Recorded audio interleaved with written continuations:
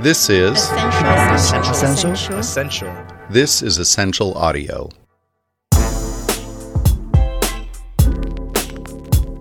Hello and welcome to The Money Pot. I'm Sanjeev Kalita, Editor-in-Chief at Money 2020, and I'm joined by Rachel Morrissey, one of our producers. How's it going, Rachel? I'm doing okay, Sanj. I did start the week with a trip to the dentist to get a crown fitted, which isn't really the way I'd like to start most weeks. Ouch. Yeah, I agree. Is everything okay, though? Oh yeah, everything's fine. It was all sorted pretty quickly and they did a good job. I think the longer pain I experienced came afterwards when it came to paying for it. So not necessarily the amount, but the fact that my dentist health insurance was maxed out. So the practice sent me a notification telling me I need to pay it, but in their system, they had the wrong address. So I had no real knowledge that I owed them anything. Wow, bad data in the system? I wish I were surprised. But that sounds really tough and something which could very quickly get you in hot water. Well, fortunately, I noticed a new credit charge opened in my name through my Credit Karma app. And when I investigated, I saw it was from the dentist surgery. And it was only when I rang them that I realized, one, I wasn't aware that I owed them what I owed them. And two, they had the wrong address for me. So we got it all straightened out. I'm able to pay for the work I had done. But it made me think about just how messy our payment services infrastructure is, and especially when it comes to services tied to HR and employee benefits, like my health insurance. Oh yeah, I totally agree with you. I don't think it's true, but sometimes it seems like all those employee benefit systems and expense systems have been intentionally made as complicated as possible in order to put employees off from ever using them. Well, I don't know if there's quite that level of malicious intent. However, what you need to remember is that HR systems have been selected by the company, by either the HR or the finance department. So what they are thinking about when selecting what service the company will use is how useful it is to them on the back end as the employer, and not necessarily how good the UX is for the employees. And especially not if different departments are using different services, which don't necessarily play nice with one another. Exactly. I mean, it really feels like someone should have come up with a solution to this. But that is a complex thing to revamp. I mean, an entire employee finance and benefit system, which interacts with not just the employees' banks, but also with countless institutions from hospitals and stockbrokers. Well, actually, I was introduced to this guy, Kurt Lin, and he's come up with a great solution. It doesn't involve removing or replacing everything that already exists, but rather building on top of them. I'm Kurt Lin, co-founder and CEO of Pinwheel. Lin is a serial entrepreneur who started several companies. One that he's developed was sold to Volvo, which he joined post-acquisition. While he was there, he signed up for their HSA, or health savings account, and he found it really frustrating to use. So let me guess. Being the entrepreneur he is, when he sees a problem, he wants to find a way to solve it. You've got it. So when Kurt eventually moved on from Volvo, he started another company, creating an app to help automate the HSA process and help people easily access it whenever they need it. Well, that sounds great. I mean, it would solve one issue. But what about everything else we were just talking about? I mean, the employee share plans, expensing items, 401k adjustments. Well, that's where that entrepreneurial magic happens. Kurt knew that a lot of others were creating systems to help fix issues around helping employees take better advantage of their benefits. He also saw that the infrastructure or API layer that would allow app integration into a complete payroll system was missing. So he went to solve that problem. And that is how his company, Pinwheel, was born. Well, that sounds like a real eureka moment. I really think it was. But this could have exponential opportunities for employees beyond their company benefits. It also makes using their own data much easier and much safer. Pinwheel provides an API that allows any consumer to connect their payroll account to any app. And by payroll account, I mean like an ADP account, a Gusto account, a Paychex account, etc. And once we have that connectivity established, we can do a number of things, but there's kind of two big buckets. One is allow that consumer to share their data, everything from their identity to their employment to their income, even down to the granular level of pay stubs and their time and attendance. We can access there and share with the consumer's consent. And then on the other side, we can also change inputs, more specifically, edit direct deposit settings in that consumer's payroll account. Okay, I see. So by enabling the user to have much more control over selecting what information is shared to, say, landlords or future employers or loan applications, they're able to know that what they're sharing is correct, accurate, and only what is truly needed. You've got it. Right now, it feels like you've got to print out pages and pages of sensitive information just to show someone that you have a regular income, not even thinking about the cost that's having on trees to make the paper it's printed on. The state of the market before Pinwheel arrived was one that was highly manual and very paper-based, right? Mm-hmm. So whenever you apply, and frankly, this is still the problem now, but when you apply for like a mortgage or an apartment rental or any sort of financial product, you have to prove three things at a bare minimum: that you are who you say you are, you make what you say you make, and you work where you say you work. And to do that, you really have to, get your paper pay stubs, your W-2s, all these documents from all these different disparate sources, and then share them with whoever needs it. And that's not only a really high friction process, but also one that's really ripe for fraud, right? And also expensive because you have to have a human manually verifying all this information, right? And the same goes for trying to change a direct deposit. You have to, basically submit a paper form to your HR team for them to then process, right? With Pinwheel, you can kind of take all of that friction out of the equation, have that consumer simply connect their payroll account to whatever service that they're trying to use, and be able to instantly share identity, income, employment information, along with, changing, again, things like direct deposits with just a few clicks. So I can see how this really benefits the people who are already actively using the financial services and benefit systems. But I know that's actually a pretty small percentage of the population. I remember reading that about 80% of households live paycheck to paycheck. That's a pretty big market segment to be missing out on. Well, it would be if Pinwheel were ignoring them, but actually a big part of their offering is the ability to enable the 80% to use more of their benefits by making their data more usable. In addition to the HSA example, lenders could use the Pinwheel API to get more current and accurate payroll information, to make better risk management decisions, or even develop new products tied to access to payroll information. That sounds powerful. I'm consistently amazed at how much data can be an enabler. And I'm also consistently amazed at how much existing systems fall short. I think part of the problem is the law of large numbers and the reality of small numbers. Thinking about my dental care error, let's say the dental reporting system I'm on has a 1% error rate. So in their mind, the error rate is tiny. But for me, it's 100% error rate, which is huge. If I could help solve this problem easily by enabling them to pull my real address from a source they trust, it would be a huge time saver. It certainly would be. Working on my startup, Guppy, I hear so many horror stories about the bad data and how it impacts people's lives. It really does. Since I spent so many years in public policy, I definitely have a raw nerve for these types of problems. Sometimes you can solve problems with policy. Sometimes through technology and sometimes through market action. You're right. There are so many different ways to solve a problem. I think that Pinwheel's API solution applies technology, but also pushes greater participant engagement.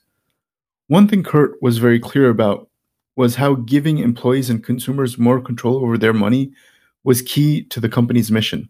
We have a very firm stance on this. And I think history has shown that when you are on the side of consumer empowerment, you will always be on the right side of history. And we really do believe that. And it also is core to our mission as a company. I applaud that mission. But why is this different than the many, many other financial management apps, which tells you where your money is going, what your investments are, and how much is coming into your account each month? I find mine through Credit Karma, right? That was how I learned about that mistake. It was, but those examples you're talking about, those are consumer-facing, right? But this was very intentionally a B2B product because it scales well, but also connecting to payroll data works because payroll information underpins almost all of our financial products. So allowing a flow of data directly from that information to different accounts, apps, and institutions changes a lot. They really are the lifeblood of the financial world, right? Without that information, you really can't build reliable financial products. I think what we're really doing is being able to say, hey, through our point of connectivity, here's a way to access all that information seamlessly in a programmatic way without the kind of specter of fraud that is so persistent now. And because we have those pipelines built, the real exciting things is being able to take all that data and actually now start to add a imputed or translation layer on top to really take that data to the next level, right? And so what does that actually mean? It's everything from being able to say, hey, we know, given the data that we've collected, that a nurse or a teacher who has spent the past 5 or 6 years at the same job, even though on paper they have a 550 FICO, actually performs like a 750. So the data is a better reflection of their creditworthiness. This would also help with issues that Paybaby was fixing around KYC when we spoke to them back in April. Wow, Rach, we really cover a lot of stuff on this show. Well, we try. But really, I mean, it's amazing how everything becomes connected, like a giant web. But I love this blood metaphor Kurt mentioned. Well, I hope our listeners aren't too squeamish because he went into more detail on it. There are a lot of parts of the body that really haven't had, the full supply of blood that they can get. And so they've been, getting these drips here and there, and then have built a product or a system around the limited amounts of data, aka the limited amounts of blood that they can get. And so by being able to open up that pipeline and give them all of it, now they can really kind of unlock the potential of the business and perform much better and expand, et cetera. So this is all part of embedded and open finance, which really requires APIs. And we've been discussing the fluidity and the immediacy that APIs provide, but designing them is quite complicated. Particularly when we're trying to have data controlled by the consumer, but also flows more immediately into the right hands. So I asked him what he thought were the basics of good API design. There are a number of things that make great APIs. I think the first and foremost is really understanding who your user is and their needs. And it's not that different from, just building a product in general, right? I think, first of all, thinking really carefully through the developer experience and providing complete, accurate, and easy to digest documentation. And the other key piece of it is also outlining the use cases to actually solve problems for the user versus just kind of furnishing something and letting the consuming developer have to figure stuff out on their own, right? You really want to make that experience as easy as possible for them. So that is the basic outline for all APIs, but he went a step further, outlining 3 areas to focus on to make it truly adaptable. I think a great API has great error handling. So having the right status codes and really having human readable messages to help troubleshoot. Also being gentle with newbies and first-time users while also empowering experienced ones to get the most out of it, right? And so that really means being predictable and consistent, as well as really easily interoperable with other code. And then I think the final thing around building a great API product is really being deliberate that you are establishing a contract, right? And so when you publish an API, you're declaring this explicit contract with your clients and the consumers of the API. And that means really being crisp, clean, and making sure that you are supporting them at all times, including having backwards compatibility. I love these design points. It's great first principles design thinking because one of the benefits of the API is that it actually creates greater transparency and fixes poor thinking. I mean, like Kurt's example about better understanding the creditworthiness of people like nurses or teachers who might live paycheck to paycheck, but are good with their money and smart financial risks. I once interviewed Rachel Schneider, who wrote the book, The Financial Diaries, about how American families cope with living paycheck to paycheck. And she found that people are very creative and that the financial system didn't account for the way that they managed. This type of information, makes it easier to account for that. So why hasn't this been done before? Until now, we haven't had the technology in place to make this real. It wasn't until 2015 that most HR systems had been updated from paper to the cloud. Also, 85% of Americans are now getting their paychecks through direct deposit. This makes the API tech viable for widespread adoption. So this is the moment. And this could change the nature of data used for most retail financial products. Open finance solutions solve a major pain point for lenders. Data from the big three credit bureaus is costly and often outdated. They all update their data at different cycles, and this data is inconsistent too. How many times have you logged on to your bank or credit card account and they ask you for updated salary information? Do you think they'd be asking you if they felt like they knew? I don't think so. Kurt talked about this too. I've heard from, at this point, hundreds of lenders who have told me time and time again that the data they get from Equifax or one of these other providers is just incomplete, it's stale, it's expensive, and I wish I just had a better source of information around someone's income and employment that I could reliably use to verify as well as underwrite. And so, we're working with a number of lenders to make sure that we can provide them with that, truly better quality, lower cost, reduced risk of fraud, and better yet, also maintain a reoccurring connection to the data so you can pull it not just once, but on a regular basis. Well, I'm not surprised. For the bureaus, this type of data is a bit secondary, whereas for Pinwheel and the consumer, it's as primary as you can get.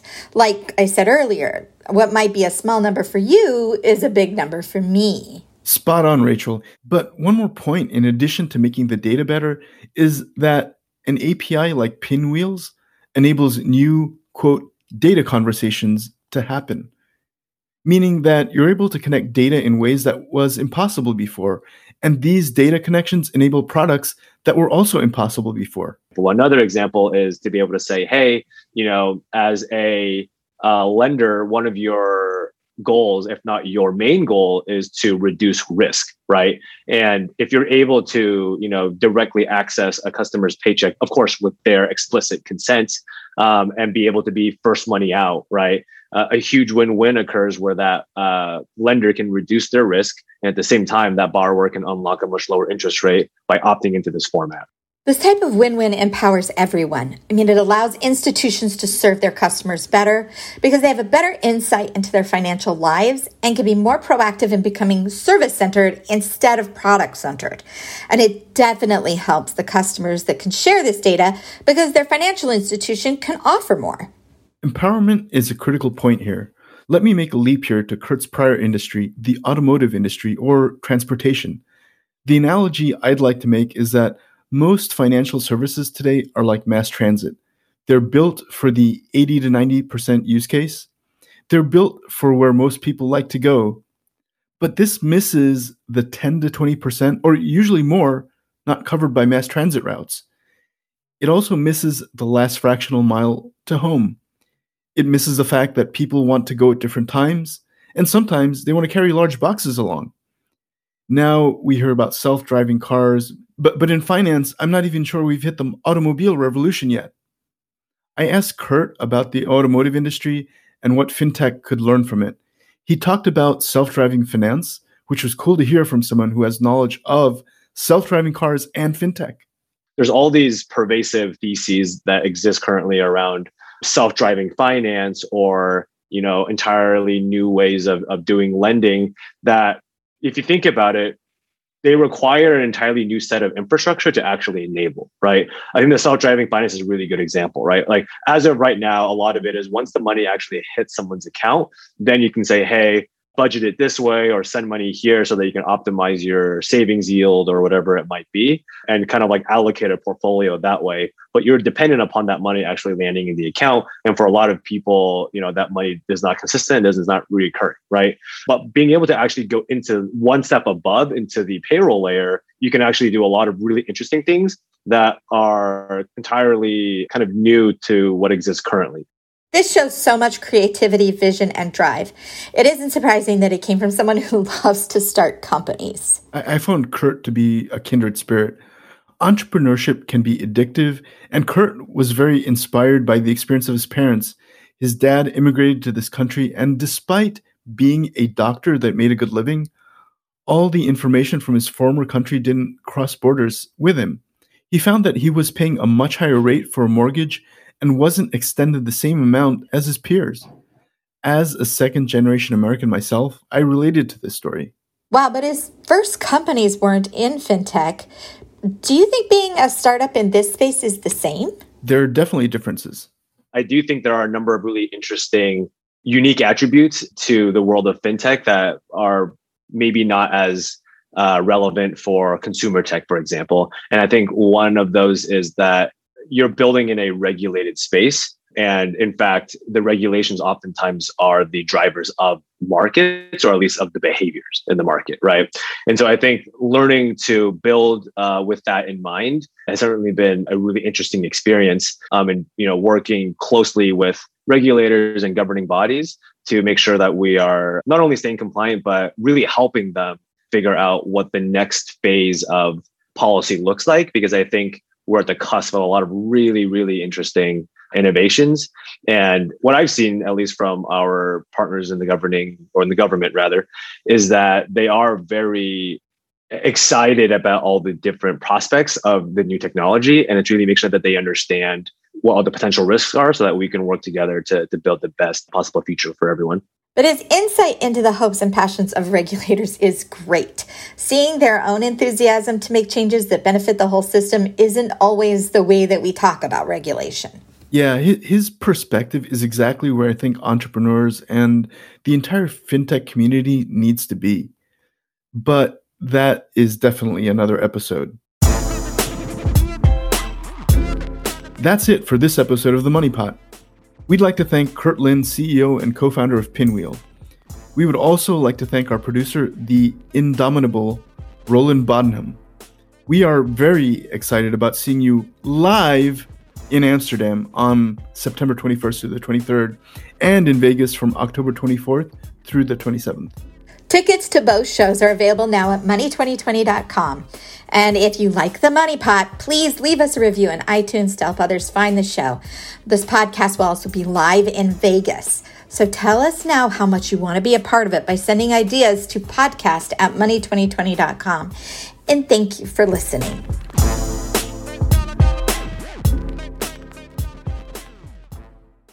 This is Essential. This is Essential Audio.